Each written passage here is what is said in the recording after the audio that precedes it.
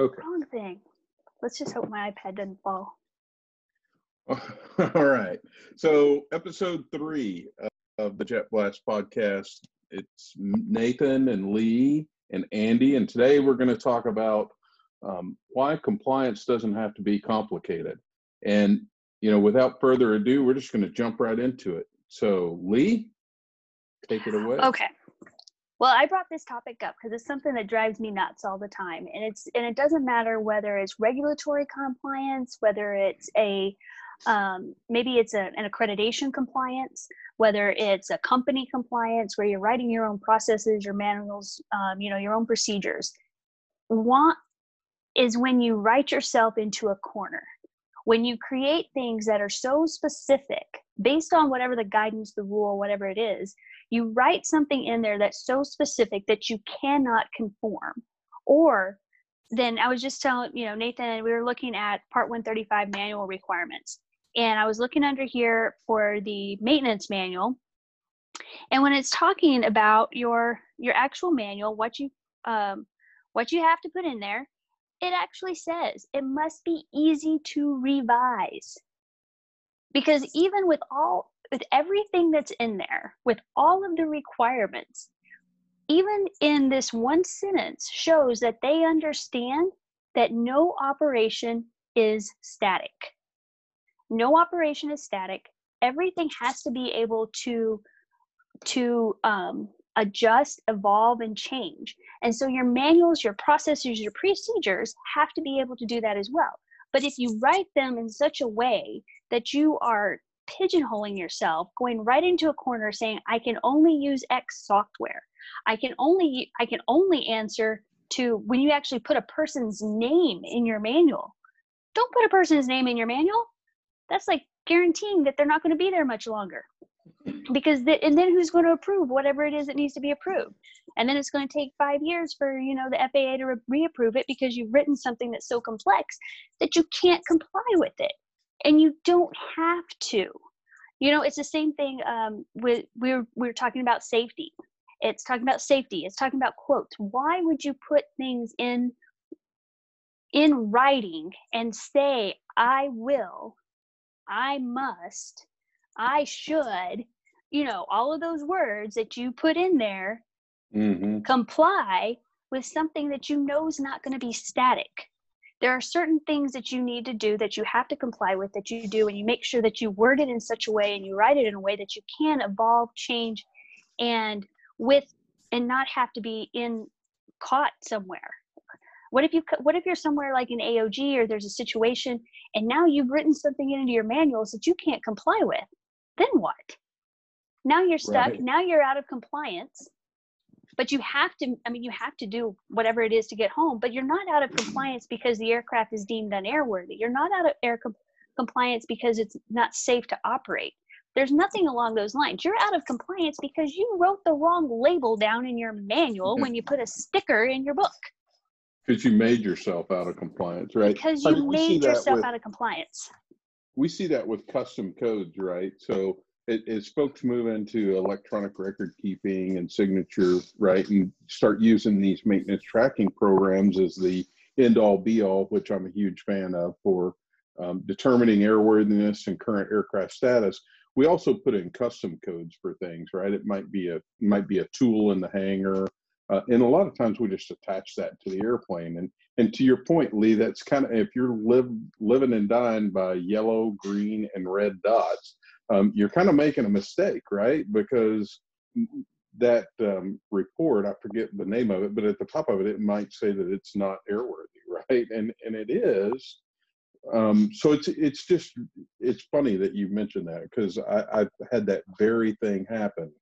And I think, it's compliance generally, and this is my opinion just by myself, is that seems like every time we have something new come along in business aviation, or something that's just new to a group, we try to overcomplicate the crap out of it, right?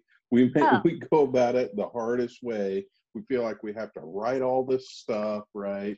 We've got to go and buy all this stuff for it, and it's oftentimes a year, even a few months into it, we look back and go, oh, well, that was it. Right? But it's not our nature. No, it is not. And I will, you know what? I love you guys. And I sit there and I learn more listening and just from your experiences, from what you do. And I admire it. But when you talk about being able to overcomplicate something that's very simple, yes, you are absolutely right. And it's aviation, you know, it's like this whole culture that aviation's built on itself because you're regulated. But you think that because you're regulated, that means it has to be overly complicated. It doesn't mean that. It doesn't mean that at all. And, you know, and then because once you get too regulated, now you have too much room for interpretation. And so now you become kind of passive and you're dependent on your inspector because what was it? The inspector's prerogative, your PIP, the primary inspector prerogative. Okay. That's not the rule. That's not the rule. Just because he says that's what he likes, now you have confined and you've reinforced bad habits by your inspector on something that's not regulatory. And you've written yourself into a corner again. And now and then you even talk about your own company policies. And, you know, like if you have an SMS program, what are you doing to make sure that your SMS program is something that can actually be followed, maintained, and isn't a burden? And, you know, I mean, one of my customers, one of the things that he said was when he was adopting some new processes, and I love it, is when he was able to increase oversight but decrease the burden on the people. So when you're looking at what you're doing, are you able to do that? Increase your oversight, do what you need to do, but are you decreasing the burden or are you increasing the burden on the people around you or the people that have to actually execute? And think about, so those are the things that I think about when you're writing something. When you know, like we said, when you put in a must somewhere or I will. Yeah, I think it's, you know, I think so just taking it out of the purely aviation context and putting it over into the kind of the business side of aviation, I think it even happens there, right? So, I mean, you know, Andy, thinking about what you guys do, I mean, part of the challenge, especially like in a public company, right? Because we've got to have all these levels of middle management, right? Sometimes a request for quote process, right, or just trying to get capital funds, right, is like so many layers of approval, and a lot of times, at least in my past life, I found that, you know, we're so damn slow as an enterprise, as a company, to get through all the layers that, as an example, we missed the opportunity a couple of times in my previous life when we were selling an airplane, right? Just because it just took, there were, you know, everybody wants to be in on the conversation, right? As it goes all the way up to the board, you can't just go, at least in my previous life, we couldn't just go right there with a financial conversation, right? It had to go to this person and then this person over here, and had to go to her boss, and her boss had to go to her boss, and her boss had to go to the chairman, and then the chief legal, and then they all went to so do you guys, so what are your thoughts, Andy? I mean, what do you think about complicating compliance sometimes? I was going to say, that's like the structure of MRO Insider, you know, all three employees, we got to go through so many layers to done. And it's funny because I spend probably weekly letting Craig and Perry know how autonomous they can be. I don't care what you do, just have the company's best interests in our goals and our processes in mind and our culture, and go do it and just make it happen, because you're going to waste time not doing it. But that's right. We're, as far as it, I guess, from the position, we're in a weird position, I guess, because we will talk to some of the big, like you said, the publicly traded companies, and it'll be, well, we have to use this, we can only use XYZ facility and then this company for AOGs. But from where we're at as a third party, we hear the horror stories from XYZ company, and we have these other shops that they don't know exist, and it's like, man, it's just what they put in their manual and they can't change it. And one of the best stories that we have is there's a big operator that uses us, and they went AOG, and previously in their manual, they had to use a Textron MSU truck. And so they waited around for days. Yep. And they ended up, Days. they had one come in from 3 states away and charging them, the travel Yeah. time. And it's like, Yes. oh man. So they've since changed that policy, of course. I think what happens is, in aviation, we decide that our flight operations manual or our SOPs or whatever are like biblical, like they can't be changed, right? Like they're words in red, from on high. And that's just not the case. I remember, to your point, Andy, we my previous life, one of our policies was, I'll call them sacred cows. So one of our sacred cow policies was that we could only use factory authorized service centers, right? I mean, I knew it was in there, didn't really sweat it, and as I assumed the role of director, we had an opportunity. We had airplanes out of warranty. We had a great opportunity to go to Westar to do some work, and somebody came to me and said, "Oh, we can't do that." What do you mean we can't do that? It's by far the best price. They're the most qualified for this particular chunk of work, and they can get us in. The OEM still hasn't even given us a proposal, right? So I'm not going there. Anyway, so somebody said, "Well, it's in the manual." I'm like, "Well, then change it." And they're like, "Well, you can't." Well, why can't I? I'm the director. Change it. So I'll change it. Email it to me and I'll change it. So, I think that, folks lose sight of, especially at the flight department level, that some of this stuff is meant to be a living, breathing thing, right? And as we evolve, the manual's got to evolve. And I think sometimes we forget, right? And that's how people get caught. But I think on the regulatory side, my number one pet peeve is electronic signature and record keeping and people saying it can't be done. There is an AC out there, advisory circular, which we all know is a means of complying with the rule, not the only means. And it's pretty good. I think but it's not the only way. And there's, as long as you meet the intent of the rules, around record keeping and signatures and the like, there's no reason you couldn't leverage technology, right? It's just like the conversation now, we're starting to see some stuff out of the FAA about a second set of eyes, right? So that's another one of those typical safety management system things. You got to have a second set of eyes on every maintenance task, right? Or whatever. It's a great best practice. So sometimes that drives you to a staffing conversation. You got to have more technicians, or you got to have a pilot look at it and then have a technician inspect it later, or whatever. But everybody's got an iPhone, right? And they can do a Zoom call like we're doing now, or they can do Skype, FaceTime, whatever. Why can't you do that? Unless you're an air carrier, right? That you'd have to have what the RII process or inspection process is written into your manual. Why couldn't you use it?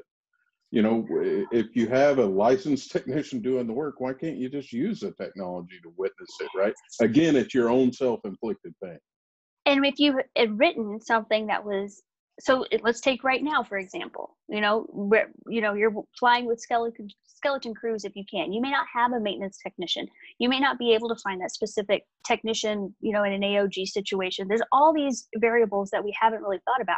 But if you wrote yourself into a corner where you can't take advantage of, like the FAA right now is allowing some of this virtual, well, I don't want to say allowing, because I mean, in reality, if you wanted to get into it, they always should have been, but they're more accepting of it overall because now they have to be. But what if you wrote yourself into a corner and now your manual is so complex that you can't even update your manual to take advantage of what it is, which now means you can't accomplish your mission.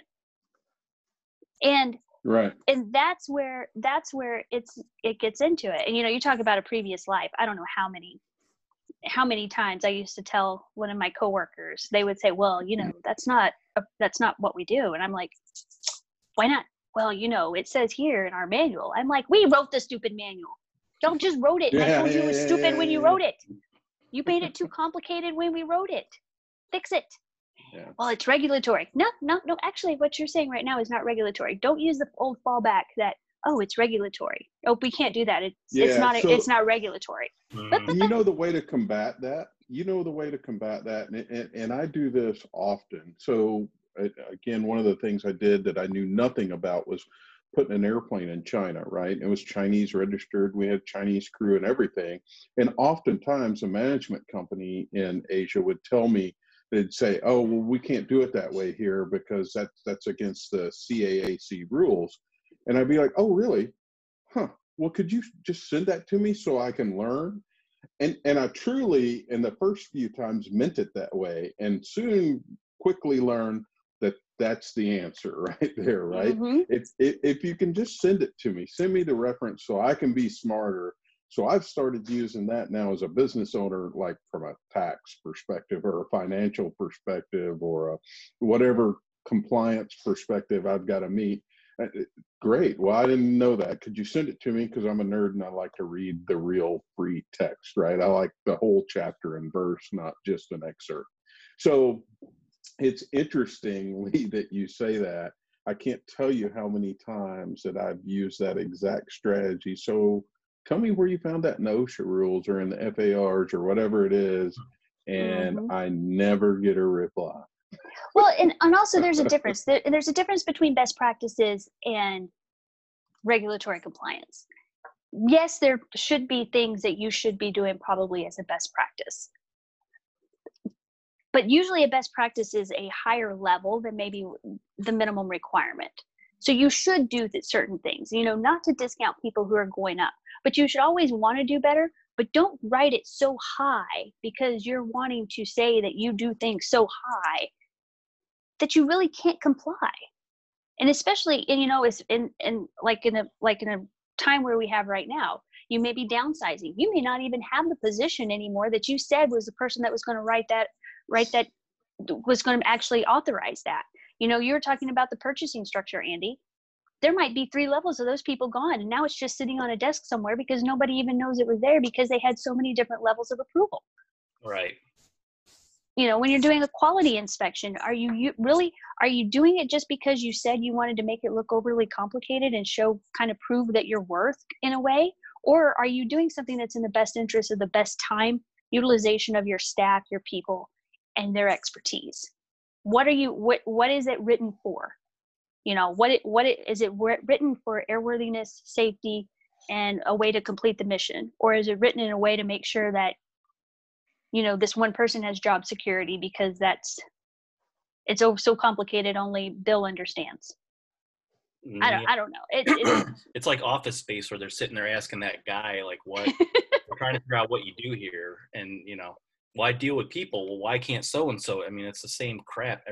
Probably not so much after COVID-19 because you can see that they're cleaning house and they're getting rid of redundant things and they'll run leaner. But man, how much time, energy, and money they would save to do that. And it's weird because some people won't, like the bigger MROs that we've dealt with, they don't want to make a decision because they're at that age where it's just easier not to make waves. So I'm just not going to do it. And then you have other ones like that, like you said, Lee, they just the job security. So they want to make it super complicated. And it happens everywhere. It happens with my cousin had software design for accounting stuff. And lo and behold, they wrote it in a code that only that developer could understand. There's a $1 million mistake, so. Oh, multi-million-dollar mistake in some cases.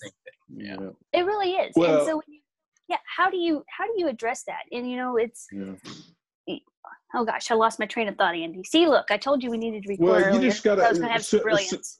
No, so we just got to keep it simple, stupid, right? So you got to have the KISS principle here, and I think again, like I said before, we tend to, at least in aviation, kind of overcomplicate it, right? And so safety is no different. And I think your point around this whole COVID thing is right. One of our upcoming things we're going to talk about is, and I think even next week we're going to talk about this, how COVID's impacted AOGs, and then later on just the whole landscape, right? Maybe workforce development related MROs. So a couple of things to look forward to if y'all are listening. But I think, in the whole, it'll be interesting. I read something from Jack Dorsey from Twitter the other day, who said, we're never coming back to the office. And why would they, right? I mean, they'll need a few server technicians and Right. and probably a face-to-face meeting space to fire people in. But you know, because that's sometimes you have to do it that way, right? You got to have the legal person there and everything else. Maybe not. I don't know. Maybe they'll DocuSign that too. But I think his point. You know, a lot of people initially, he was pretty early out of the gate with that kind of scoff. But if you think about from a purely a business owner's perspective, all that overhead you can get rid of. And Andy, to your point, there's probably a lot of unnecessary layers, right? We see that in management companies today. Some of the biggest management companies in our business and business aviation have all these layers, right? Because they got so big. And you know, it's like we can always add a new process, but we never take one away. So I once had somebody give me some coaching that said, if you add, God rest his soul, but he said, if you add one new thing, you got to take two away. Right. Right. And he I love was that. talking about our policy manual, because to your point, it's about culture. It's not about what's, you know, what a forced compliance kind of thing. And one of the things I was talking about, you know, you talked about, you're talking about electronic record keeping, electronic signature, you know, with Andy, you're talking about like an electronic RFP, RFQ process. And, you know, what that does is it increases transparency. And when you're increasing transparency, you're able to, you know, it kind of goes back to that oversight without the additional burden, but now everybody knows what's going on. And when you're doing something like this, where, you know, let's simplify compliance, let's increase transparency. And now we're actually creating a culture of empowerment. So let's empower our people to work together to maintain the highest levels of safety, because it is safety first, you know, and then our airworthiness and our compliance. But with these tools, we can do these things that bring it together at the same time, simplifying compliance. Because when you overcomplicate it, now you're doing things where you're going to introduce errors. And I mean, Nathan, you and I had this whole discussion on SMS when we were talking about, you know, you put things in place, but you make the reporting function so cumbersome that people, even if they were willing to report, they don't report, because the reporting, it takes them longer to report than just to go over and say, hey, Nathan, I had an incident. Here's my incident. Or, you know, pull it up on their phone if they do have the technology, if they have the tools that make it easy. Compliance should be easy. It should be simple. It should be streamlined. Right. And that enforces that culture.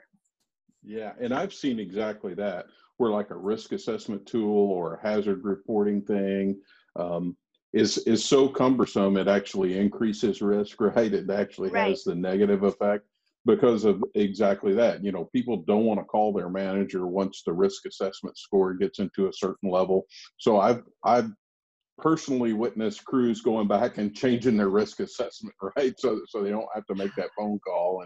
And you know, it's kind of like, you know, knowing what number you're trying. It's like accountants, right? I'll pick on them, knowing you're trying to manage to a number, right? Rather than just let the numbers get you to a number, right? So I think, you know, one of the classic examples is, you know, with these safety programs is, you know, as the standards get revised over time, and they do get better, right? In my opinion, I think that we'll see things like, for example, years ago, I told you all earlier an example of the toolbox, right? So there was a time when the standard body, right, at the time for safety came out and said, hey, you should have a tool control program. If you want to be level 3, you got to have a tool control program. So the biggest of the big flight departments went out and solved that riddle in one of two ways. They either bought foam and hired somebody and spent hours shadowing everybody's toolboxes, or they went out and one-upped it and just wrote a big check to Snap-on, bought these fancy computerized toolboxes, taking pictures of drawers and stuff, and laser etched everything. And it's all great with very complicated software that didn't have an API to connect to anything else, right? It was this whole nother standalone 35, 40-minute deal that somebody had to manage. And, you know, I really, at the end of the day, all it said in the standard was you should have a tool control program. And the tool control program could be, we follow the task cards provided by the manufacturer, which the last step, and I've never seen one that doesn't have this, is in the follow-up section, it says, ensure that all tools and debris are free from the work area, right? That could be your tool control, right, that's recommended. But we automatically, I saw in the industry, we automatically jump to this very complicated, complex toolbox system, right? And sure, that's great. And I think there's certain environments where that makes sense. A high tempo MRO, a big charter operation where there's lots of people coming and going. But 2 mechanics in the back of Meacham Field in Fort Worth, you know, with an airplane flies 200 hours a year, I'm sorry, that don't make any sense. That's Right. That's not good use of somebody's money. Well, but also their time. So now you've put something in place for these 2 mechanics that just, once again, it increased the burden without adding the value. So did you overcomplicate it? And you know what'll wind up happening when the stuff hits the fan and we've got to get it going and the toolbox software is not working or whatever? Somebody's going to go get their own stuff out of their car. And we defeated the whole thing. Or go to the hangar next door.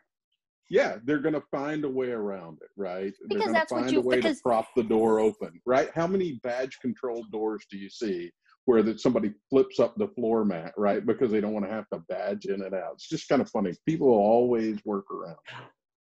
Well, because they don't see the value in it.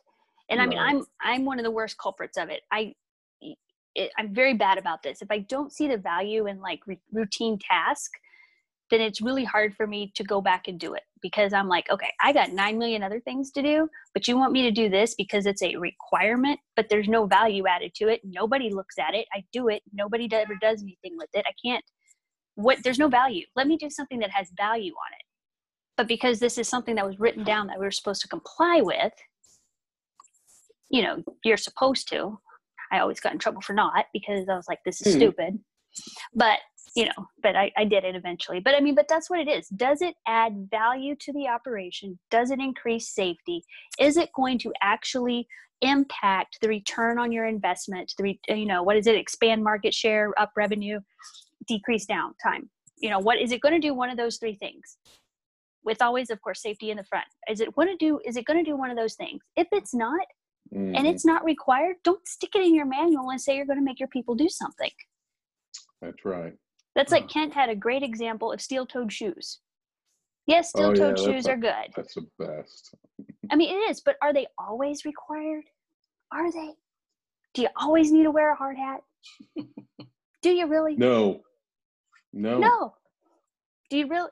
I mean, okay, well, I always wear glasses, but do I need to wear safety glasses all the time? You know, there's certain things that, you know, PPE right now is a big deal. Do you always need to do these things? Do you need to operate safely? Yes. But when you're evaluating the risk and you're looking at the entire package of what's going to happen and what the odds are, make a sound risk assessment. Don't just say, well, this happened in Timbuktu where the zebra came through the hangar and kicked the tire on the, I don't know, and something fell and broke. So now we have this place in Wichita. We have a rule in Wichita for, in case that happens. What? Yep. Good grief. That's good. But it happens all the time. You know, the shop that I worked at, one of them, which will remain nameless, where somebody lowered the scissor lift twice onto one of the aft body strakes of a jet, and same person, and there was nothing. Okay, well, Jesus, what's the procedure? And so we found the procedure, and okay, well, that's not working because he did it again. And so instead of getting rid of the employee, then they're like, all right, I got an idea. Right. And like a month later, I'm like, what is that wire hanging down? They said, oh, it's now somebody up in the top of the scissor lift has to have somebody at the bottom. That it's all like a nuclear key, so they have to hold the button as well as the guy at the top. So they spent all this time wiring this thing in so that because you had a personnel problem. Yes. It only happened to one person, and now they got to tie up other people, and now there's this cord swinging all over the place that he's got to grab. And now it's probably written into your manual. Was this a 145 or what was it, Andy? Yeah, up to 145. Okay, so somebody probably wrote that into their safety manual because now Sure. now they're doing what they're supposed to. So now they have this completely bizarre thing that doesn't make any sense. And now you have to comply with it. So now you have one guy standing there with his hand above his head trying to touch something else while the other guy is trying to comply with it, and he's not even the problem. Like Nathan said, it was a personnel issue. And it's a classic case of we mitigate one risk by inducing 5 others, right? Yes. And just don't think it all the way through, right?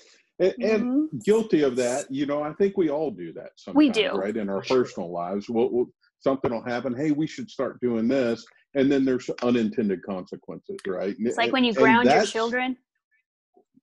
You ground your children, and now I have to go to the grocery for you. Yeah, exactly. They can't go to the grocery store. They have to drive themselves to school. And you're like, Andy, you'll understand someday. I know. Lee and I totally get this. Yeah, I'm like, dang it, that was stupid. I'm the one who's paying the price for this now. But by God, I got to comply because I told them that she's grounded. That's right. That's right. That's right. Dang it. Back myself give me into your phone. Yeah, give me your phone. Hey, could you look up and see when Tractor Supply closes? Foiled again. Exactly. There's always something like that. You always have to turn around. But I guess, the whole point of all this truly is don't write yourself into a corner. And I will say the FAA right now, it's a slow evolution, and it is a slow change. But they are slowly working where it's more, it's not as punitive. It's not as, I guess, draconian, I guess you would say. There's still things that are happening, but if your inspector is saying something that isn't right, that it doesn't follow the regulations, that this just is his interpretation, and because he likes seeing box B checked with this stupid thing that really has nothing to do, go over his head. I'm sorry. Yep. I don't have no time for that. Go over his head, find what fits, what makes sure that you're in compliance, simplify it, go find that level. And if you can't find it, Nathan and I are both on the maintenance committee. Come to the committee and we'll find somebody for you. I'll call. I'm not even in maintenance, and I've made more inspectors mad than you can imagine. Yeah, and if that doesn't work, then send your resume to MRO Insider, and we'll give you a shout out on Find a Job Friday. Find a Job Friday. Find a Job Friday, and he'll be helping you out. But no, it's true though. You're right on get it. Stuck. Yeah, and our association that's a great point. Gosh, they've struggled right now just like everybody else, but they've done such a good job on these news hours and stuff through this whole COVID thing. But I will tell you, the advocacy piece of what the association can do for you, just never hesitate to reach out, because there's lawyers, there's a whole committee of lawyers. As Lee said, I got to chair the maintenance committee for a while, and I got pulled in once with a couple of the folks from the lawyer committee to help an operator who had his principal inspector, Part 91 operator, principal inspector told him that he was going to issue a violation because he was using electronic signature and record keeping it. And no, you can't do that. We don't need your permission. Right.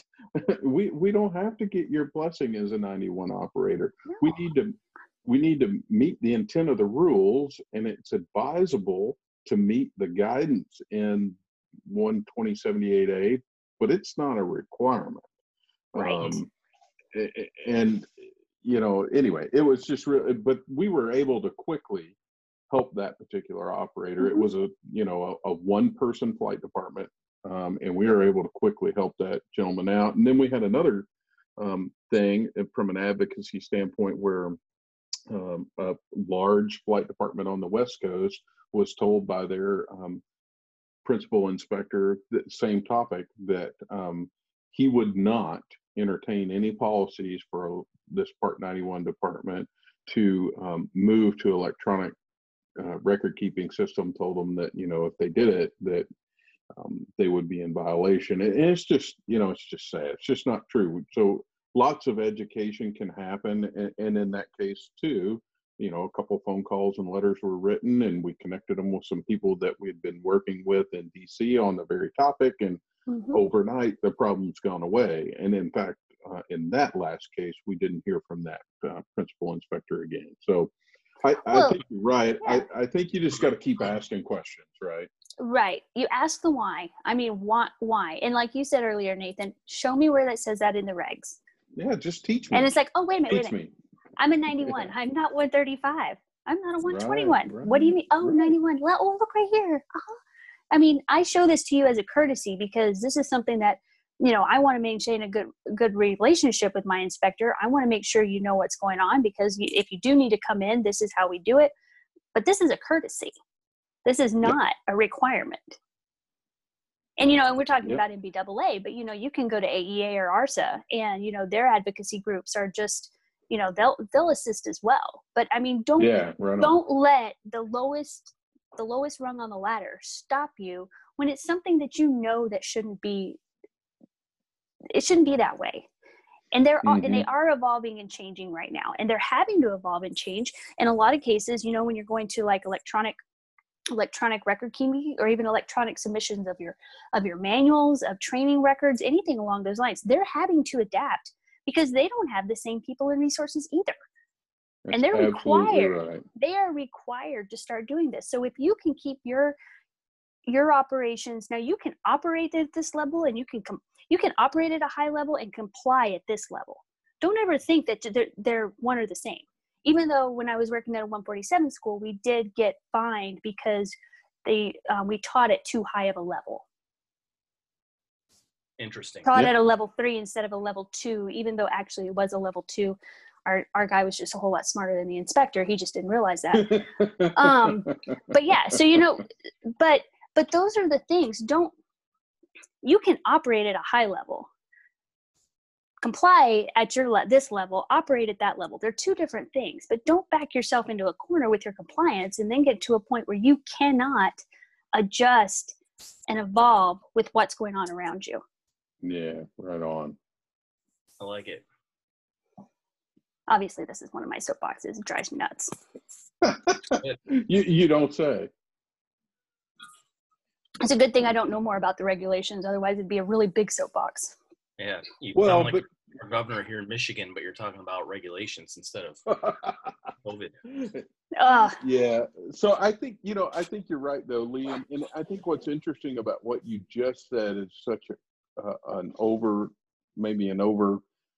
even in this conversation, an overshadow point. Sometimes people know so much about the regulations and so much about the rules. And so I've got a friend who's a field service representative for Gulfstream and one of the smartest maintenance people I know. And if you call him with a problem, he wants to dive right into the level that's inside the circuit board, inside the box, inside the airplane. And I'm back here and just, is it on? Right? Yeah. I mean, did you reboot? To do that? Yeah, is it supposed to do that? And I'm not down here already at this circuit board level. And I will tell you that I think, to your point on this regulation thing, sometimes folks are so in it, they can't see out of it, right? And they can't just zoom out and say, wait a minute, does this pass the sniff check, right? I don't know if this is right. Well, and just because we live in such a highly regulated environment, we live, we breathe, we work in this highly regulated environment, doesn't mean that everything that supports that highly regulated environment has to be that same complexity. Right. It doesn't have to be. Keep simple what you can. Automate what you can, do what you can. So that way if you have to spend your energy on the compliance side of it, you do it. But that's because you've got everything else so streamlined and working so efficiently that you can dedicate your time.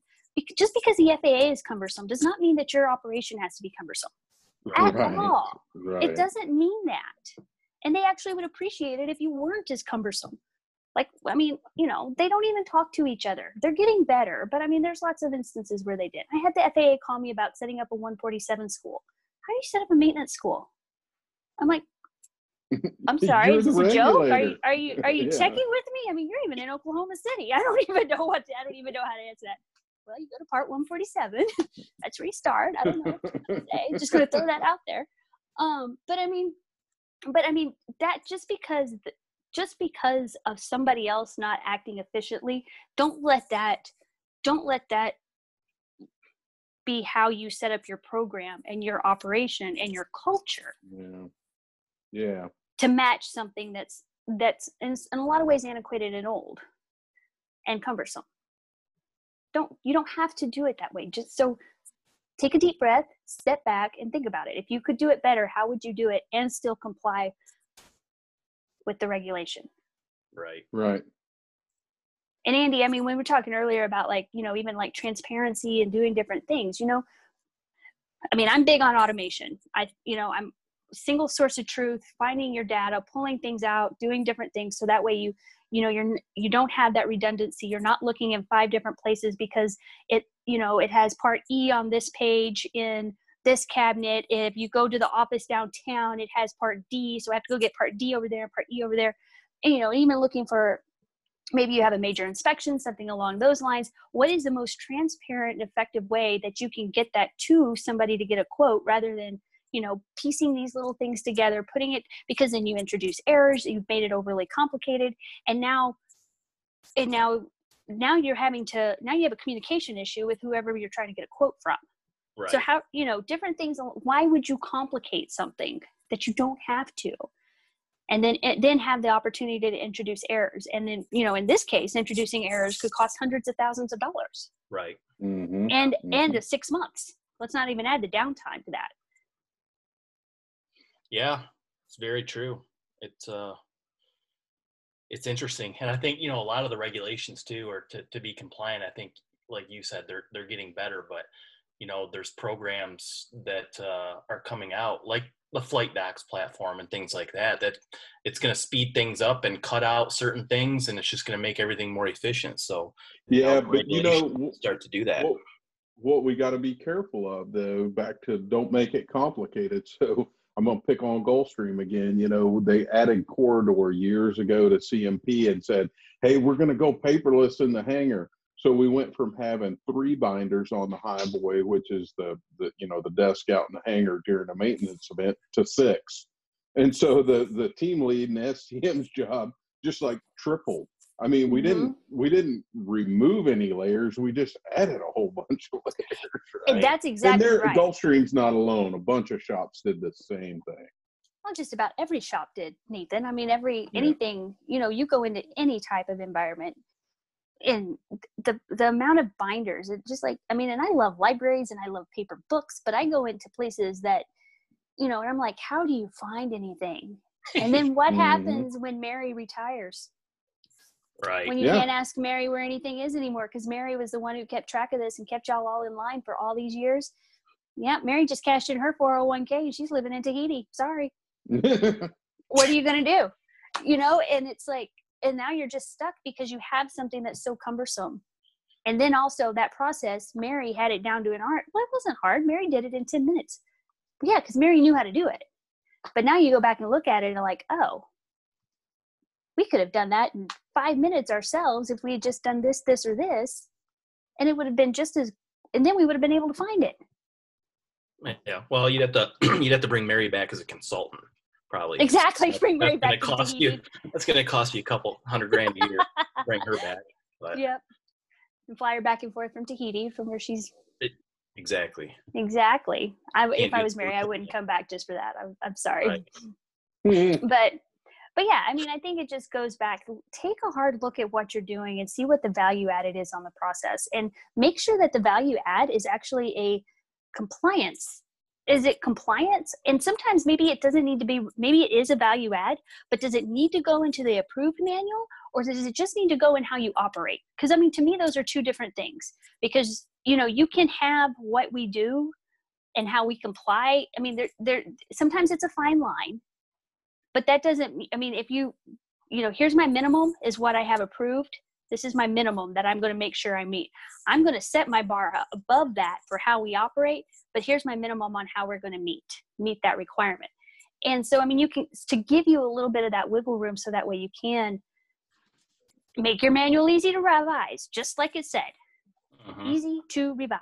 Should be easy to revise. Yep. And that doesn't mean white out. Right. Well, no, in aviation, if you're flying a plane, they say, are you current or are you proficient? And those are the two categories. Oh, Current yeah. means legal. Proficient means that you are good at it and you can do it well. So, I mean, it's Yeah. the same thing, you know. Current means that you're legal. So here's all your crap. Proficient. Yeah, you can have a way higher standard, like you said, Lee, and up your game there. But yeah, but I think that that's, you know, those are just things to think about as you're going through. And when you're setting the culture, you're setting the tone.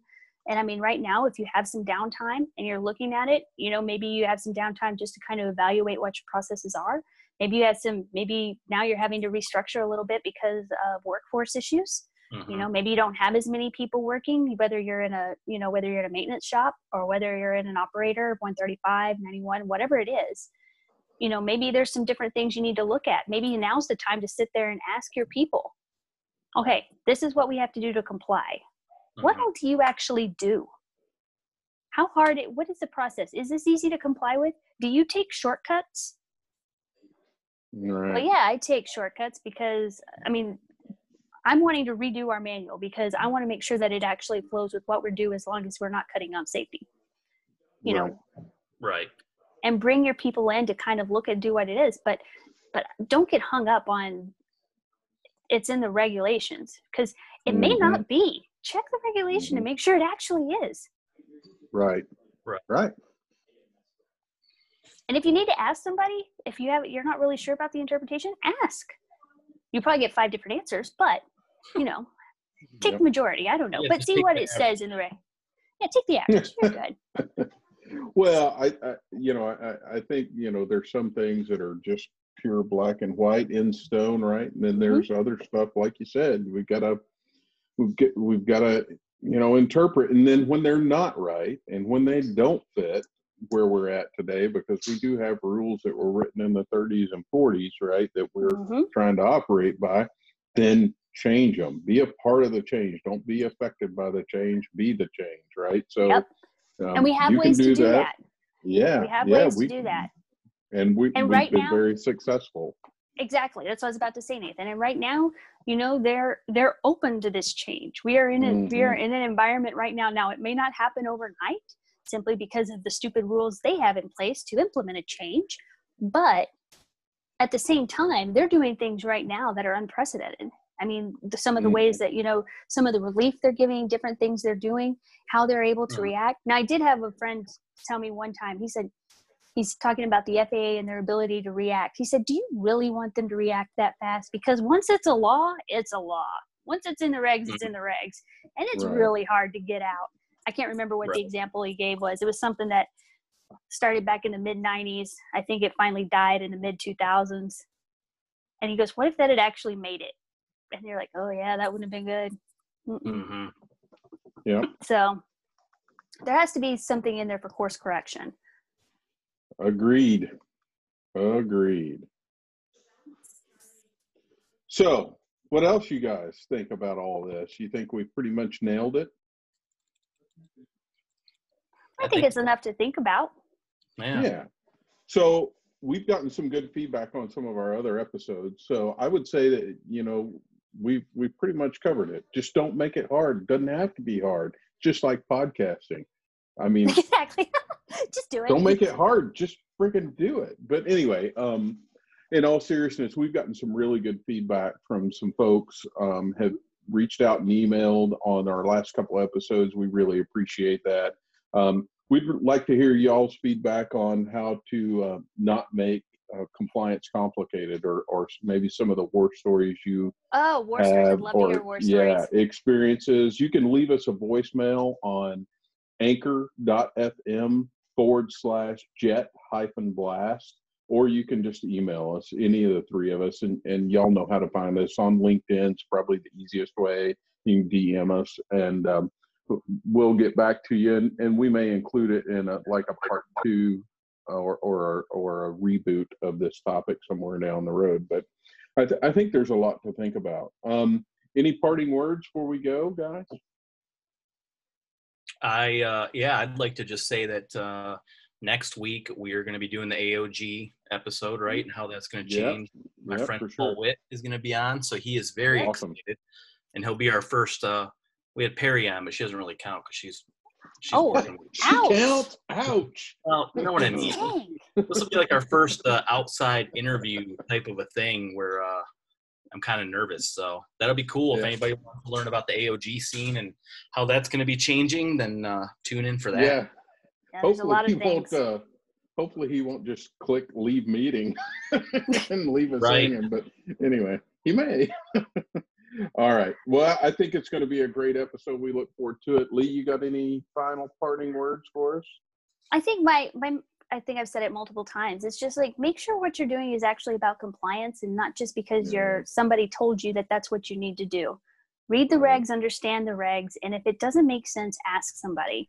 But don't overburden yourself just because that's how it's always been done. Amen. Amen. All right, guys. Thanks, everyone. All right, See you later. guys. Thanks for listening. See ya.